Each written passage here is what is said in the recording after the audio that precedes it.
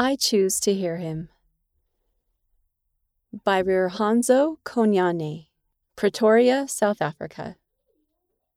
When a sister mentioned cake during her testimony, I looked up and started paying attention.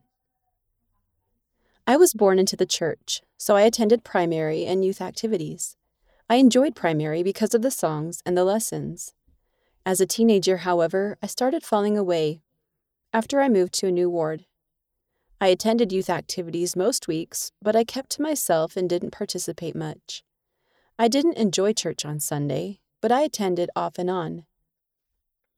I realized that I was not really converted to the gospel and its teachings. I didn't have a testimony of my own. As usual, during one fast and testimony meeting, my mind wandered. I wasn't really listening as ward members bore their testimonies, but I said amen at the end of each one. Then a sister went up to the pulpit and started bearing her testimony. When she mentioned cake, I looked up and started paying attention. I always speak to Heavenly Father even when I'm baking a cake, she said.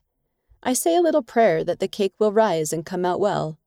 I know He answers our prayers. I didn't think much about that testimony until our car wouldn't start when we needed to go to the store to get some food. At that moment, I remembered the words of the sister. So I went back to my bedroom to ask God to help us so that the car would start. I knelt and prayed. When I finished, I took the car keys and put them in the ignition, and then came the answer to my prayer, the sound of the car starting. Because of that answer to a simple prayer, I went from almost falling away to a path that has helped me gain a personal testimony and become fully converted to the gospel.